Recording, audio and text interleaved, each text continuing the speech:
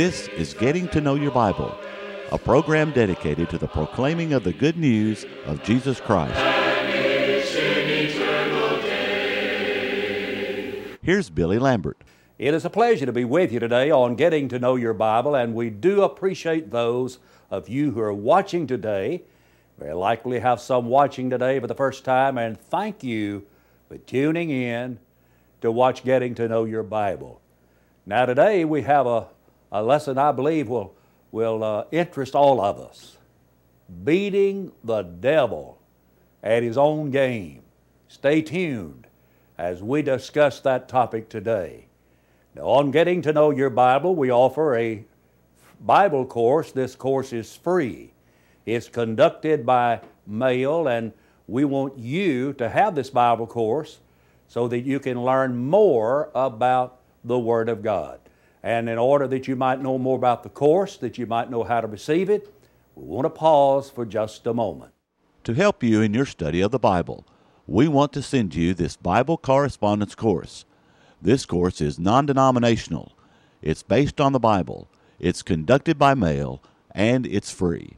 To receive this course, write to Getting to Know Your Bible, Post Office Box 314, Summerdale, Alabama 36580, or call toll-free 1-877-711-5214. No storm can hide that radiance peaceful peace. I want to read now from 1 Peter chapter 5, beginning in verse 8. Be sober, be vigilant, because your adversary the devil walks about like a roaring lion, seeking whom he may devour. Resist him, steadfast in the faith, knowing that the same sufferings are experienced by your brotherhood in the world. But may the God of all grace, who called us to His eternal glory by Christ Jesus, after you have suffered a while, perfect, establish, strengthen, and settle you. Since the dawn of time, Satan has been against the human family.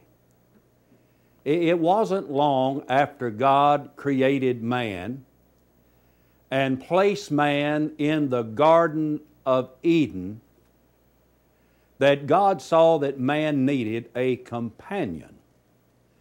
In Genesis chapter 2 and in verse 18, we are told that God saw that it was not good for the man to be alone.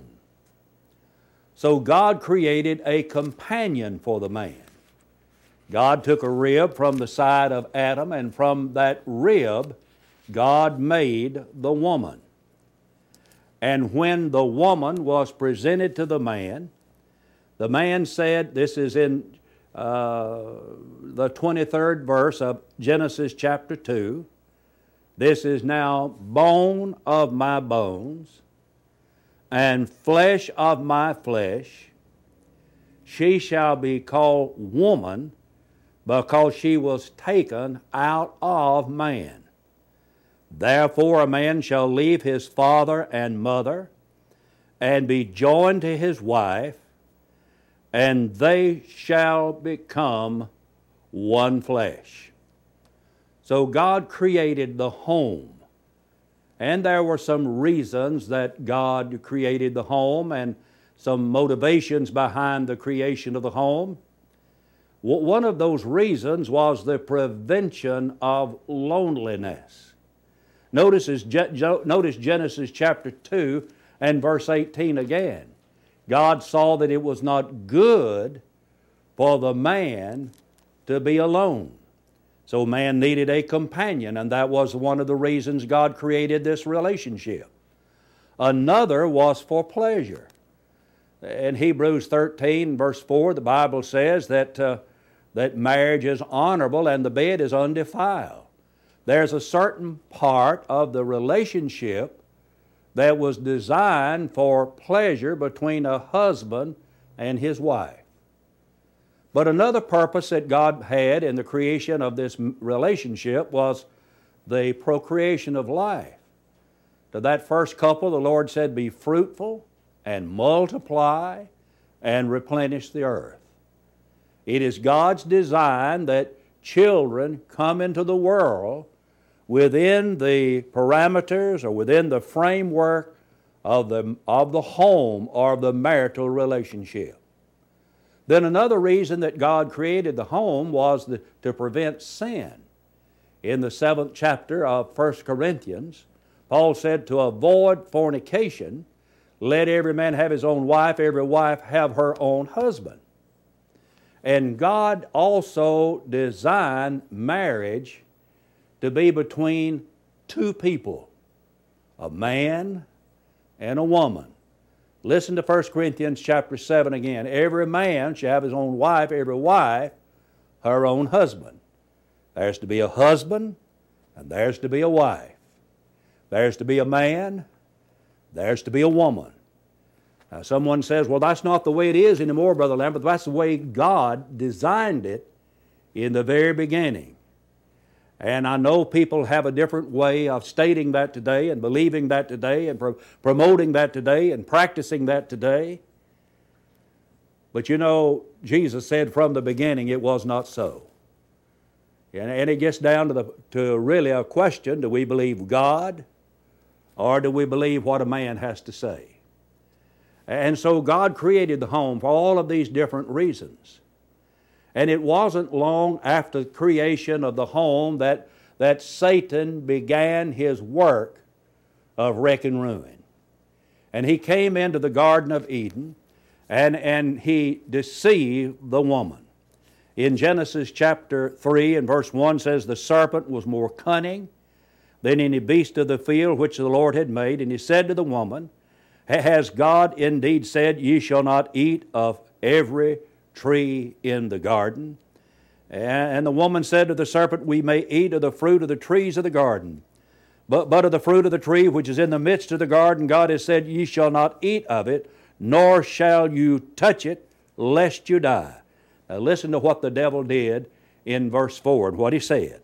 The serpent said to the woman, you will not surely die.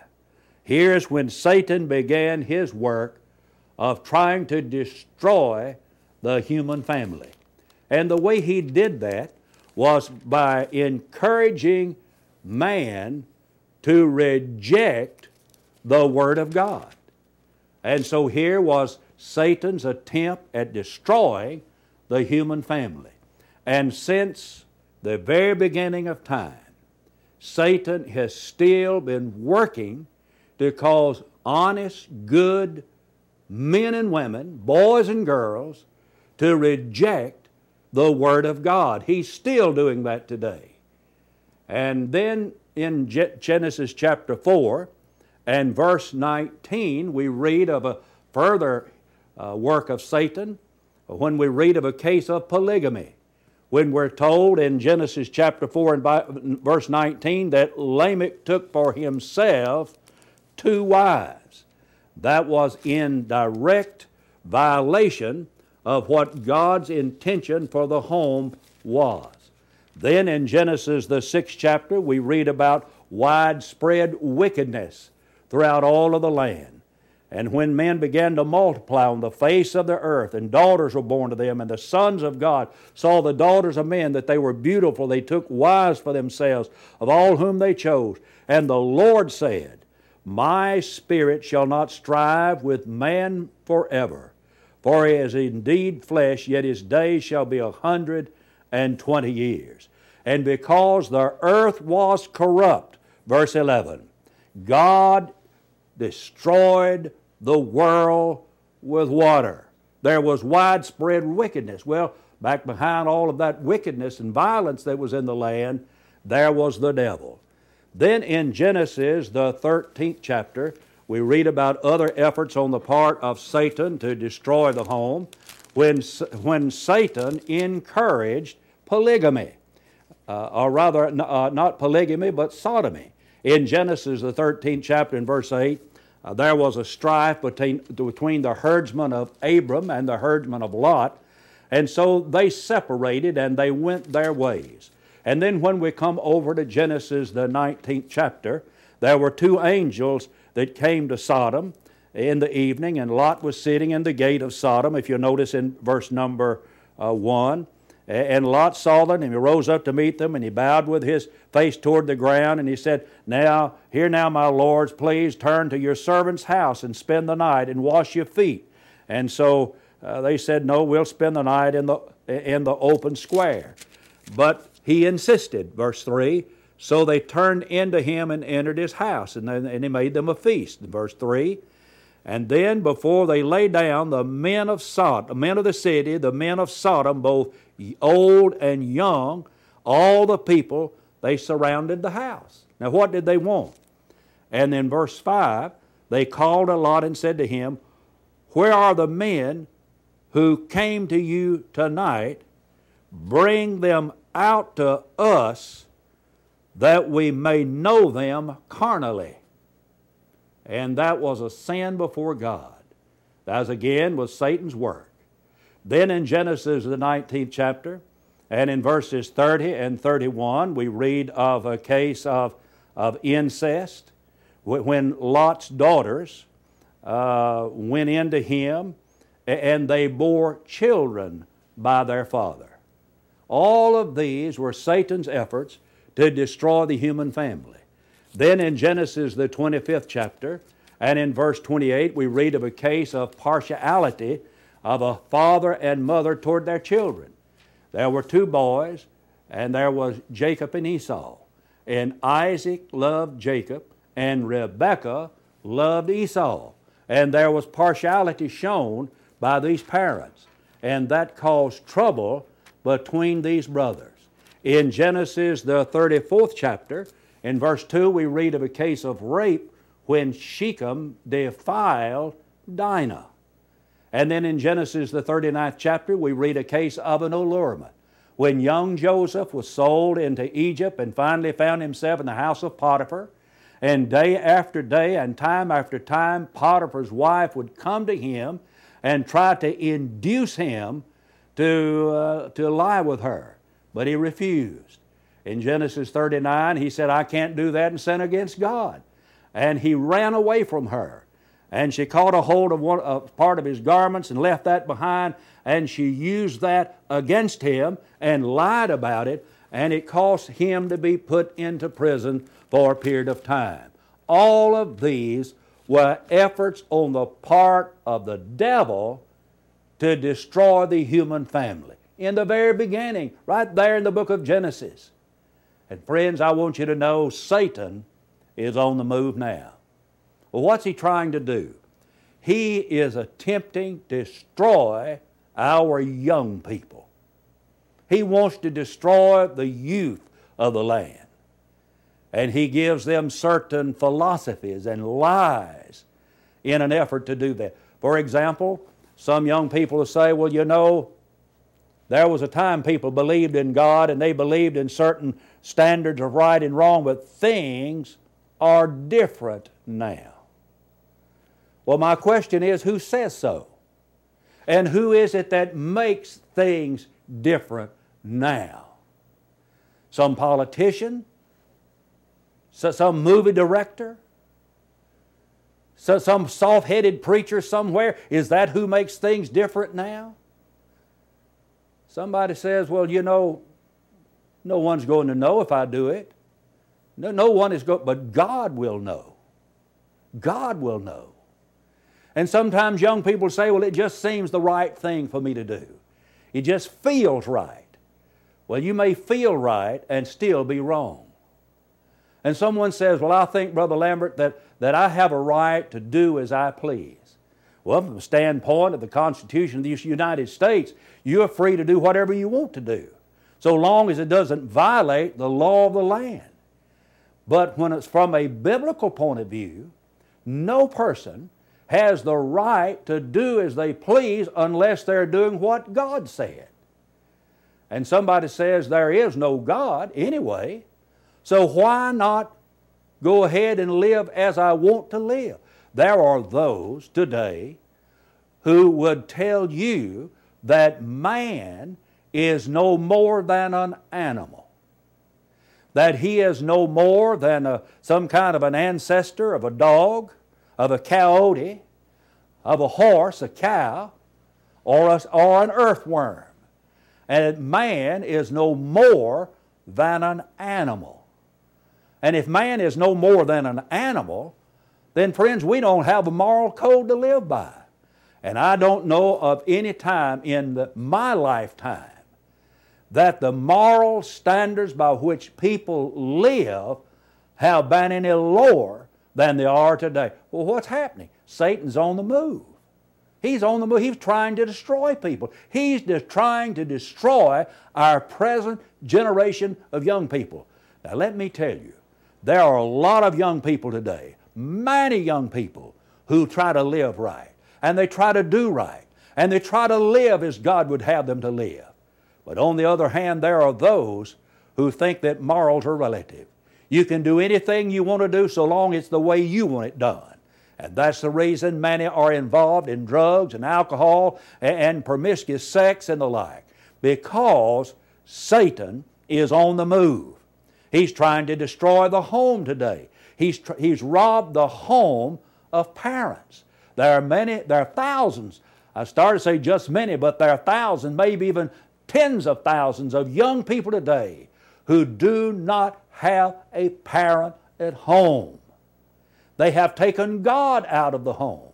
Prayer and the reading of the Bible has been removed from the home. Dedicated Christian living is a thing of the past in many homes today. And discipline is no longer practiced in homes. Children are allowed to roam the streets and do as they please without any restraint. That's just Satan is on the move, trying to destroy the home today. And he's trying to destroy the nation in which you live, and he does that one person at a time. Solomon said, righteousness exalts a nation, but sin is a reproach to any people. And it takes people to have a desire to live right, to make a nation right. In Matthew chapter 5 and 6, Jesus said, blessed are those who do hunger and thirst after righteousness, for they shall be filled. David said in Psalms 32 and 12, blessed is the nation whose God is the Lord. Could we honestly say that in America, that God is our Lord? Do we really believe today that we are one nation under God? I believe in God. But the way that we're living in America today, I do not believe we are worthy of saying we are one nation under God. We ought to be one nation under God. Do we really trust God? God is still God, and there is a God in heaven, Daniel 2:28. And we need to get back to believing in God and serving God, but Satan is doing everything within his power to destroy this nation. He is on the move today. Rome was destroyed because they took God out of the equation. They took God out of Rome. And when we take God out of America, or we take God out of any nation throughout the world, that nation is on a course that leads to disaster. God will destroy all nations that do not serve Him. The wicked shall be turned into hell, and all the nations that forget God, not Psalms 9 and verse 17. And Satan is, of course, wanting to destroy the church. He tries, but he never will. Because the kingdom of God, the church of the Lord Jesus Christ, will stand forever. Daniel 2:44, Hebrews chapter 12 and verse 28. But Satan still tries to destroy it by such things as misrepresentation, by false teaching. But I think one of the most successful ways that the old devil tries to hurt the church is by apathy of the members of the church. They just get to the point they don't care anymore. Well, why do I say all of these things? Because I want us to see that Satan is on the move today. He has always been on the move. He's always been after mankind. Now, I believe we can beat the devil at his own game. I believe we can defeat him. Fact is, he is already defeated. His destiny is sealed. In Matthew chapter 25 and verse 41, Jesus said, "Depart from me, ye cursed, into everlasting fire, prepared for the devil and his angels." So he's already defeated. But we have to defeat him in our lives individually. So we can defeat him. How can we deal with him on a daily basis lest we be overcome by him? So how are we going to beat the devil at his own game? Well, could I just make just a few suggestions to you for your consideration? First of all, you need to put on your armor. You can't go out to fight without your armor on. I don't know of an army that would ever win a war unless they had all of their soldiers armed and ready for battle. And if you want to beat the devil at his own game, you better put on your armor. Let me read to you a few verses from the 6th chapter of Ephesians, starting in verse 12. "Finally, my brethren, be strong in the Lord and the power of his might. Put on the whole armor of God." Well, why should I do that? "That you may be able to stand against the wiles of the devil. For we do not wrestle against flesh and blood, but against principalities, against powers, against the rulers of the darkness of this age, against spiritual hosts of wickedness in the heavenly places. Therefore take up the whole armor of God, that you may be able to withstand in the evil day, and having done all to stand. Stand therefore, having girded your waist with truth, having put on the breastplate of righteousness, and having shod your feet with the preparation of the gospel of peace, and above all, taking the shield of faith, with which you shall be able to quench all the fiery darts of the wicked, and take the helmet of salvation, and the sword of the Spirit, which is the Word of God." Do you have your armor on? Do you? If you want to beat the devil at his own game, you better get prepared. And then secondly, stay in the Word. You got to stay in the Word if you want to beat the devil. In Psalms 119, David said, "Thy Word have I hid in my heart, that I might not sin against Thee." There is a certain element to the Word of God that helps to purify our hearts and strengthen us in the inner man, that we might be able to stand against Satan. You've got to stay in the Word. I have never known an individual whose habit it was to study and to read the Word of God on a daily basis and saturate their hearts and their minds with the Word of God, and then that person get out and to live a worldly life. Now, maybe there's some exceptions. Maybe you know an exception to that. But I'm just telling you in my experience. I have never known a person who immersed themselves in the Holy Scriptures and then that person lived like the devil out here in the world. No. You see, the Bible helps us defeat Satan in our lives. But then also, if you want to beat the devil at his own game, you've got to spend some time on your knees. And you've got to ask from help. Jesus in Matthew 6 said, "Pray like this, lead us not into temptation, but deliver us from evil." We have to ask God to help us defeat the devil. But then another thing we must do is we must walk in the light as Christians to defeat the devil. 1 John 1:7 says, "But if we walk in the light, as He is in the light, we have fellowship one with another, and the blood of Jesus Christ, His Son, cleanseth us." That means it just keeps on cleansing if we walk in the light from all sin. And so we walk in the light. And then we have to put up some resistance.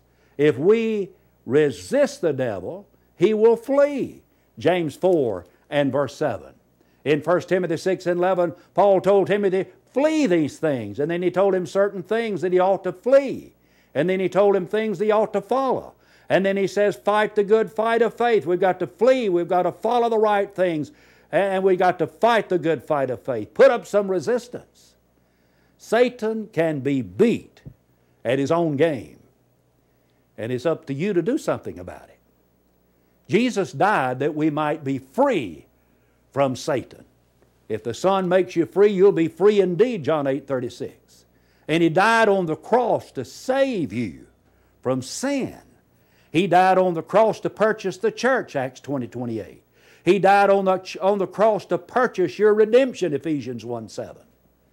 And when we obey Jesus Christ, our sins are washed away in His blood. We're to hear the gospel, Romans 10:17.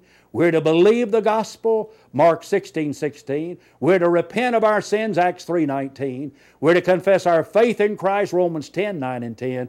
And we're to be baptized into Christ, Galatians 3:27. And when we do those things, our sins are washed away in Jesus' blood. Why tarriest thou? Rise and be baptized. Wash away thy sins, calling on the name of the Lord. You see, that's the way you're going to beat the devil today. And when you have your sins washed away in that blood, the Lord will add you to His family, to His church. Acts 2 and verse 47, because Christ is the Savior of the body of the church, Ephesians 5 and verse 23. And I would urge you to beat the devil at his own game. Well, why do you want to let the devil win?